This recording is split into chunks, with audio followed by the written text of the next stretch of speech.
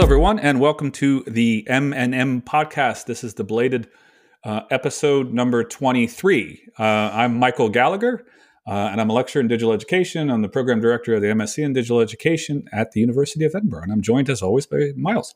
Hi, everybody. I'm Myles Blaney. I'm a service manager in digital learning applications in media and learning, teaching, and web and information services at the University of Edinburgh in the world. Excellent. So we're recording this. It's been about a 6-month hiatus we've unintentionally taken. I don't think we ever agreed to stop for 6 months. I think we had enough of each other. We're like, that's it, done. I got nothing else to say to that, man. So I think it was just more, life getting in the way a little bit there. I think we both had busy stretches. And you have a family, obviously. These sorts of things. Yeah, well, I think we've the last one was November time, and then we've gone to November, December, lockdown 3. What is it now? I think that was 2 or 3. I can't remember now. Yeah. It's all blurred into one. So we're coming out of that now, and it's nearly June.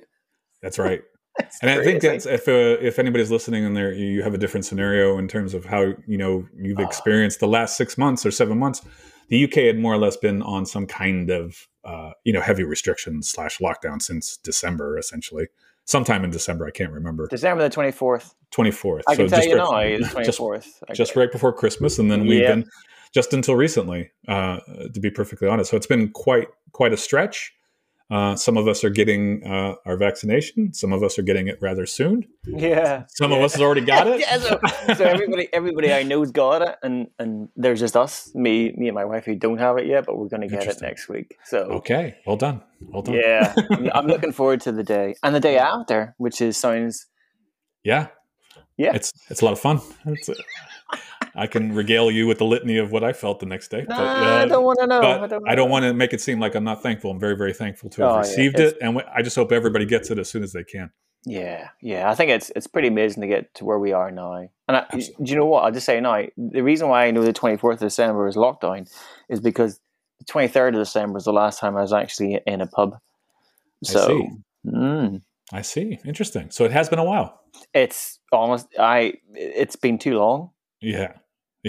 It's kind of returning to some semblance of normal. I think for the most part. I was telling you before we started the podcast that I had been going down into Morehouse, which is the School of Education here, Jealous. And I've been going down once a week, and it's just basically to record hybrid teaching kind of setups and how that might look in the classroom and kind of the limitations of what we can do with the existing kit. And that's kind of been rewarding. And I found that the people I've interacted with there, we're clumsily like talking to each other as if we hadn't seen a human being for like years.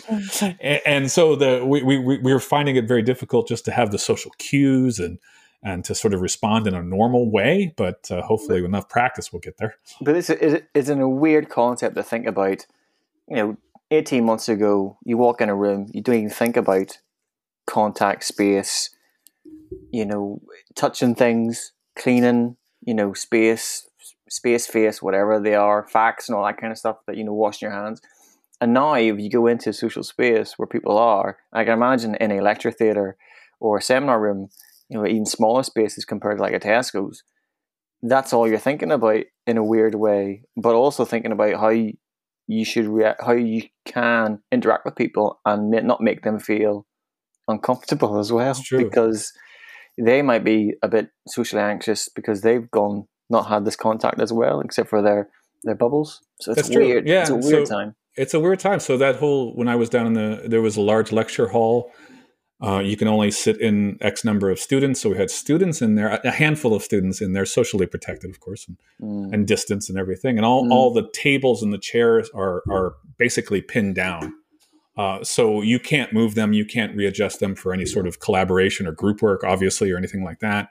So you're working within these kind of physical restrictions, and that's easy enough to do when you're working. But you're right. It's that more social element of it. You're like suddenly, okay, now we're done working. How do we get out the door without? How do all of us get out the door without like all 16 of us being within closer than 1 meter from each other. So there's a lot of real pragmatic dimensions you got to work through, and then let alone how do we talk to each other after work in a safe way. See, it's funny because so this weekend or last weekend the cinemas opened. All right, and I would say it's a bit like the cinema where they say it's socially distanced. So within a 100-seater cinema, there's probably only allowed in like 15 people, and they're all socially spaced out. But it's right. It's when the film ends, everybody leaves at the same time. That's right. So they're all going to be bumping into each other, and I was like, they've not thought this through, really, have they? They're not letting rows out or doing that, and touch points as well. They clean them all the time, and this is where you get down a rabbit hole of it. You're like, it's the people who run the estates on campus at the university. I mean, have all the credit in the world, frankly, because they've thought this through and they've marked all the buildings, and the buildings at the University of Edinburgh are not designed for this. No. Obviously, I mean, they're old. In many cases, they're very, very old. My building is from the 1700s or 1800s or whatever it might be, and it looks it. And so I'm on the fourth. Here's an example, just as an anecdotal example. I'm on the fourth floor of a building. My office is past the bathroom. So essentially, or the toilet, essentially for me to actually be able to use it, I have to go, because you're not allowed to go the same direction that you came in. You're not allowed to backtrack, I should say. So you have to go literally outside the building, all the way down to the first floor, make your way around to the other side of the building, and then come back up and then go straight down the hallway again. So there's a lot to work through, obviously. That's so brilliant. We'll get there, but needless to say, like you're not as inclined to do just a casual drop into the office, I think, with those kinds of restrictions. And it's going to be, I think from the university's perspective as well, how they, from every workplace, how they now come out of this and what they offer, and what people want, and because it's been a massive change in 18 months, from people saying I don't work at home to having to work from home, to maybe seeing how their views and opinions have changed from that, and what they like and don't like. Because there's people that I know that are itching to get back into the office because of their physical space is not, there's two of them working from home. They don't have the space to have them both working at home, maybe they're in a shared space, so they don't have that space again, or maybe they just can't really do 100% of their job from remotely as well. So it'll be interesting to see how things change, and who has, who can come in, who wants to come in, and what the university will provide for those people. Yeah. And that's not just professional services. It's something we talked about previously, is by academics as well, and teaching, and how that will be offered. Is it going to be, I know there's a lot of chat right now about students coming back on campus for the next year. The university offering and trying to have that same line where we're open, we want you all on campus, we will do as much as we can. I know there's a chat of there's large lecture theatres large lectures won't be going on, with hundreds and hundreds of people, but there'll be smaller, slimmed down ones, and trying to use technology that you talked about as well to provide as much stuff. But how much, that hybrid, that fusion word has come in quite a lot right now. That blend of in person and online at the same time, like you're talking about the practicalities of that, whether that's viable. Yeah. I think you're right. So all the last year, 14, 15 months or whatever it has been, it's been, a period of experimentation, obviously, like blind experimentation at the beginning. I think we were, trying to synthesize what we knew from the research and from experience and from all of these different projects, into something sensible and manageable, but at the same time, something that moved very, very quickly, because we had, the first phase of activity was just the remote, emergency teaching just to finish out the semester. And then that was followed by a summer of preparing for the academic year, where you're redesigning all these courses for some kind of digital approach. And we were trying to work in hybrid, the ability to be on campus, into those designs. But for the most part, there wasn't a lot of experimentation with the on-campus parts over the academic year, because, well, semester 2 was a complete lockdown. So we didn't have any option to do it at all. In semester 1, I think, people were naturally skittish, and there's workload implications and all these different things. So it put a lot of pressure on what we do as a university, what our practices are professionally. I think you're right. And also, I think for teaching and also for the students, I think we're starting to get some indication that students would want the option of being able to study at least parts of their degree online, regardless if it was a face-to-face kind of program. So I think there's a lot of implications here. And I think that actually segues pretty nicely into how we're going to, we've been talking about this over the last month or so, and how we're going to restructure the podcast a bit. So I think based on our discussions and based on what we've been sort of learning in our positions, our respective positions at the university, we're going to kind of break things down according to themes. Yeah. I think that's pretty safe to say. And the themes that we surface here and the themes that we'll discuss here in a second are ones that mean something to us. And I think they mean something to the larger university as well. It doesn't mean this has to be exclusively only about these themes. If somebody has a suggestion, we're happy to discuss those kinds of things and go on tangents. But in general, we'll sort of organize everything according to these themes. So, and I think the first theme that we discussed, not necessarily in order of importance, but more just in how they came to us in our discussions, was about access and divides. The idea of the last year, the in terms of access to who has access to higher education, who has access to this hybridized version of higher education, and where the new or existing divides were amplified, perhaps. So I think that would be largely the first theme. How about the second theme, Myles? You want to talk that one through? Yeah, sure. So the second theme, accessibility, regulation, and practice is something that's very close to my heart, and it impacts all the kind of stuff that the technologies that we adopt at the university. And it's something that I think over the last few years, but it's been really polarized over since we've gone into home working and moving to like this hybrid model and adopting more online tools is the impact of accessibility. And that's like when we're talking about that, data protection and accessibility regulations, and how maybe they've been reviewed before, and how the impact of lockdown has kind of focused on them more essentially to make sure that those are being met. Because I think sometimes, I think the great example is Zoom at the very beginning, when everybody was jumping on to Zoom and then questions were being raised about, I think there's numerous articles in the media about data protection and access and things like that. So, and it just kind of highlights that there's a bunch of regulations that we have to adhere to, and how that impacts about what tools we can use and we can't use, and how vendors use them as well. Because, from reviewing quite a few vendors over the last 18 months, it's interesting to see how they adopt certain regulations, and some don't adopt it as well. The California kid companies, as I like to call them, that may ignore certain things. Yeah, and I think that actually raises a lot of good points, because COVID or not, we're in this period of exponential kind of edtech growth, and I think the voice of these organizations and what we do as a university is only getting more pronounced, and so we have to have a clearer idea. And I think this last 12, 14 months or whatever, the idea of governance and regulation and compliance was important, because we had largely a university-wide experiment in how we might institute these things in these online spaces. But also, too, I think it broadened our sense of what governance and compliance is. I mean, you can be compliant and not in an ethically sound place. Yes. So yeah. I'm not pointing to anything in particular, because I don't want to get sued.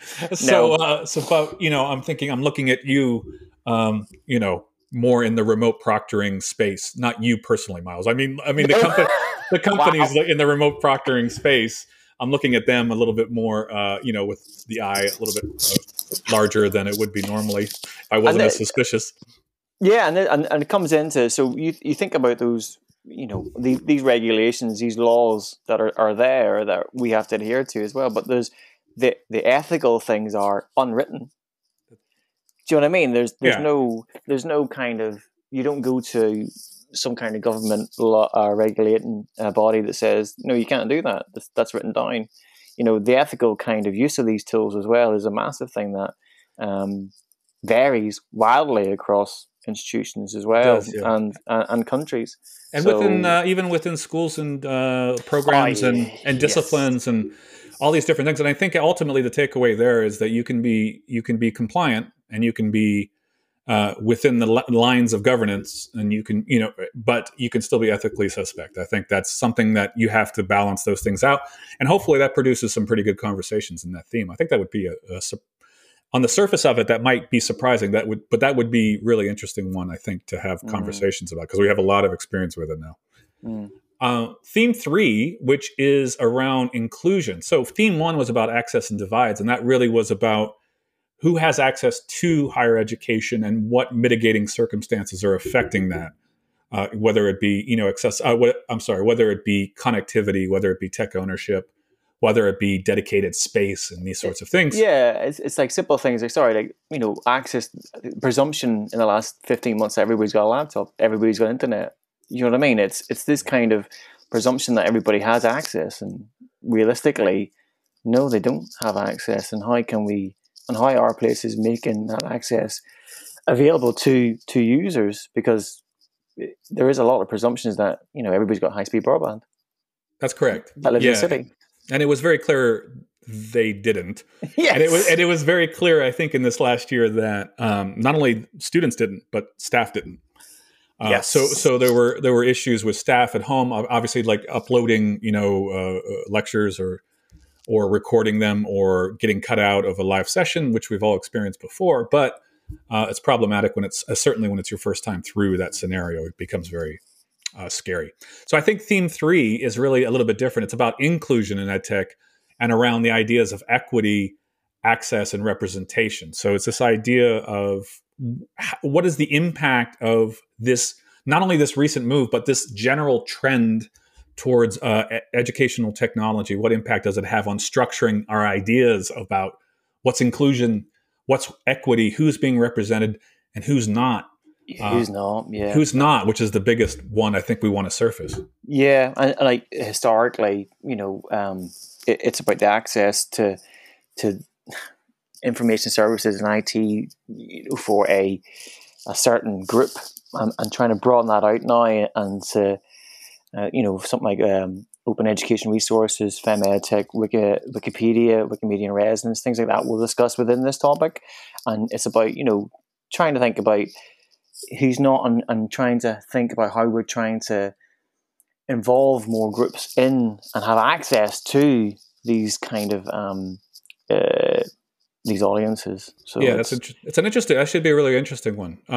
I think the idea of representation and who has the voice in all of this is very important.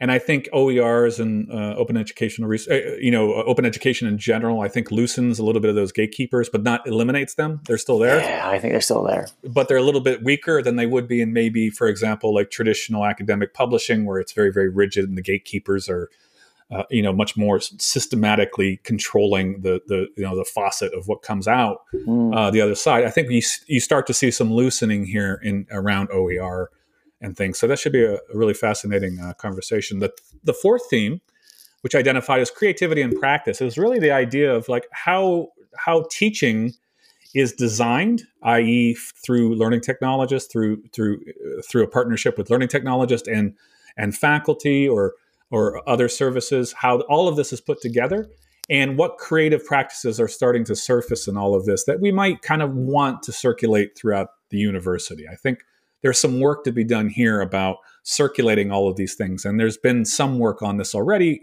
the hybrid teaching exchange and, different services at the university around, sort of circulating. But I'm struggling to avoid the term best practice here, but just creative practice. I don't want to use that term, but creative practices. So like how people are configuring all of this in ways that make sense to their students. But it's like you say, you don't want to use best practice, but it's just practice, and it might work over here, but it might not work over there, and that's right. Absolutely fine. And I think it's being comfortable to say that works really well, and it's also thinking about the adoption of maybe different styles of tools that have used. Schools have gone out and this tool suits our audience because it communicates this better than these other things, and that's absolutely fine. I think So you're right. Yeah, having that voice to be able to say that would be really interesting to see what some of the schools are actually doing. I agree. And I think that you're absolutely right. The whole point of that is that you're not trying to normalize into one homogenous practice. You're trying to have this diversity of practice existing, not in tension with one another, existing in this kind of ecosystem where all these practices are allowed to exist as long as they're, satisfy these other conditions. Exactly. Yeah. And it touches on these other themes that we're talking about. That's in a right. weird way, all the themes are interrelated, but they are definitely separate because they all rely on each other as well. And it's things that, okay, we should be doing for compliance, but also thinking about ethically, but also thinking about access as well. Yeah, so it's a very complicated thing, but it's a really interesting conversation, I think. Yeah. The fifth one is about broadening participation, which in many cases it's flavors of other themes that we've already discussed. But the idea of broadening participation specifically for non-traditional students and implications that has for infrastructure. So not just technological infrastructure, but I'm talking about the overall academic and administrative practices of the institution, how this idea of widening participation, who gets to participate in these requires a rethink. So it cannot be just a tack on where you're just you're trying to forcibly shoehorn a particular group into higher education. It requires a sensitivity and a responsiveness from the university to account for these students as well. Yeah, and I would say that university, it's built on process and following a certain process for this certain cohort. Yeah. And doing any kind of change, which, I can think of things that I've been involved with where they've tried to change some kind of, for the MicroMasters, for the credit. Mm-hmm. It took a year and a half to get that people to buy into a change in their heads. So trying to change any kind of process is massive. Absolutely. It's a massive job. Yeah, that's one that was kind of thrust into my consciousness because I'm working on a project right now on refugee education in Uganda, and the whole thing was kind of similar to what you're talking about with the MicroMasters, Myles, is that it was the idea that they would take this bridging, these refugee students would take these bridging programs to prepare them for higher education, at which point they would be accepted into one of the participating universities, if not all three. So Makerere University in Uganda, or American University of Beirut in Lebanon, or us, the University of Edinburgh. That is highly problematic because it's a very non-traditional structure. So you have to change every permutation of that structure to allow for that kind of thing to happen. But that should make for an interesting conversation, I think. Yeah, it will be. And the theme 6 is something we've been kind of keen to engage with, is this idea of diversifying or even decolonizing the idea of digital systems. So there's a lot of activity going on at the university, in terms of, what general kind of diversification, but much more specifically around decolonizing the methodological structures of decolonizing the institution, the university itself. And it's something, my ignorance 2 years ago, I think when yourself and Marcus talked about this, because we were experimenting, about a bot for gathering these kind of resources from students, to try and decolonize or diversify teaching in a way, or the resources that they have. I never even thought about it. Do you know what I mean? And then the more you think about it, it's just, it makes perfect sense to, the information provided is probably from a Western European slant view because that's where we're based. And so trying to broaden that as well, to represent everybody. You touch on the other themes quite nicely as well, but it's a really interesting topic. It is, yeah. And I think it actually picks up on some of what we were talking about, the gatekeepers a little bit earlier, and this idea of inclusion. I mean, the university, for better or for worse, is projecting, or has been projecting, very global north, very, very Western, very, very, white, very, very, traditionally white male perspective on what academic knowledge is and what the academic experience is and what academic practice is. And a lot of that is codified into maybe not surprisingly to anybody listening, a lot of that is codified directly into the technology itself as an extension of largely global north and Western and, UK or North American kind of specific spaces. So that conversation, that theme will be largely about what alternatives exist there. How do we challenge some of that that kind of that colonial underpinnings of a lot of what this is sort of happening here? And I think we can point to very specific examples in some of these podcasts.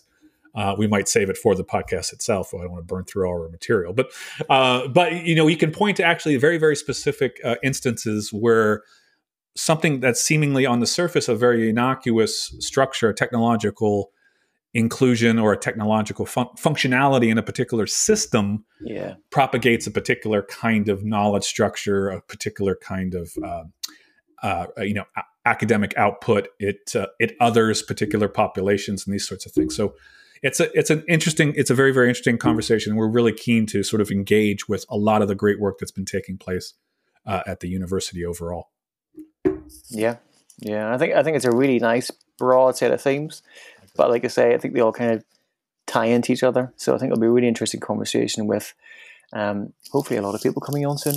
Yeah. So you'll be if you are interested in talking to us about this, just reach out to one of the or both of us. Obviously, we have people we're going to approach, and we have some people lined up already to have some of these conversations. So we're very excited about that.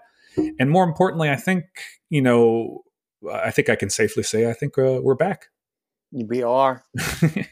We could say podcast 2.0. Yeah, we never thought we left. We never thought we left particularly, but we realized, oh gosh, it's been 6 months. It's ridiculous. We should probably get back to it. And we're back. Yes. So I guess we'll stop there, and until next time when we kick off these thematic units. Thanks so much, Myles. Yeah, thanks, Michael. And it won't be 6 months again until we have the next one. Okay.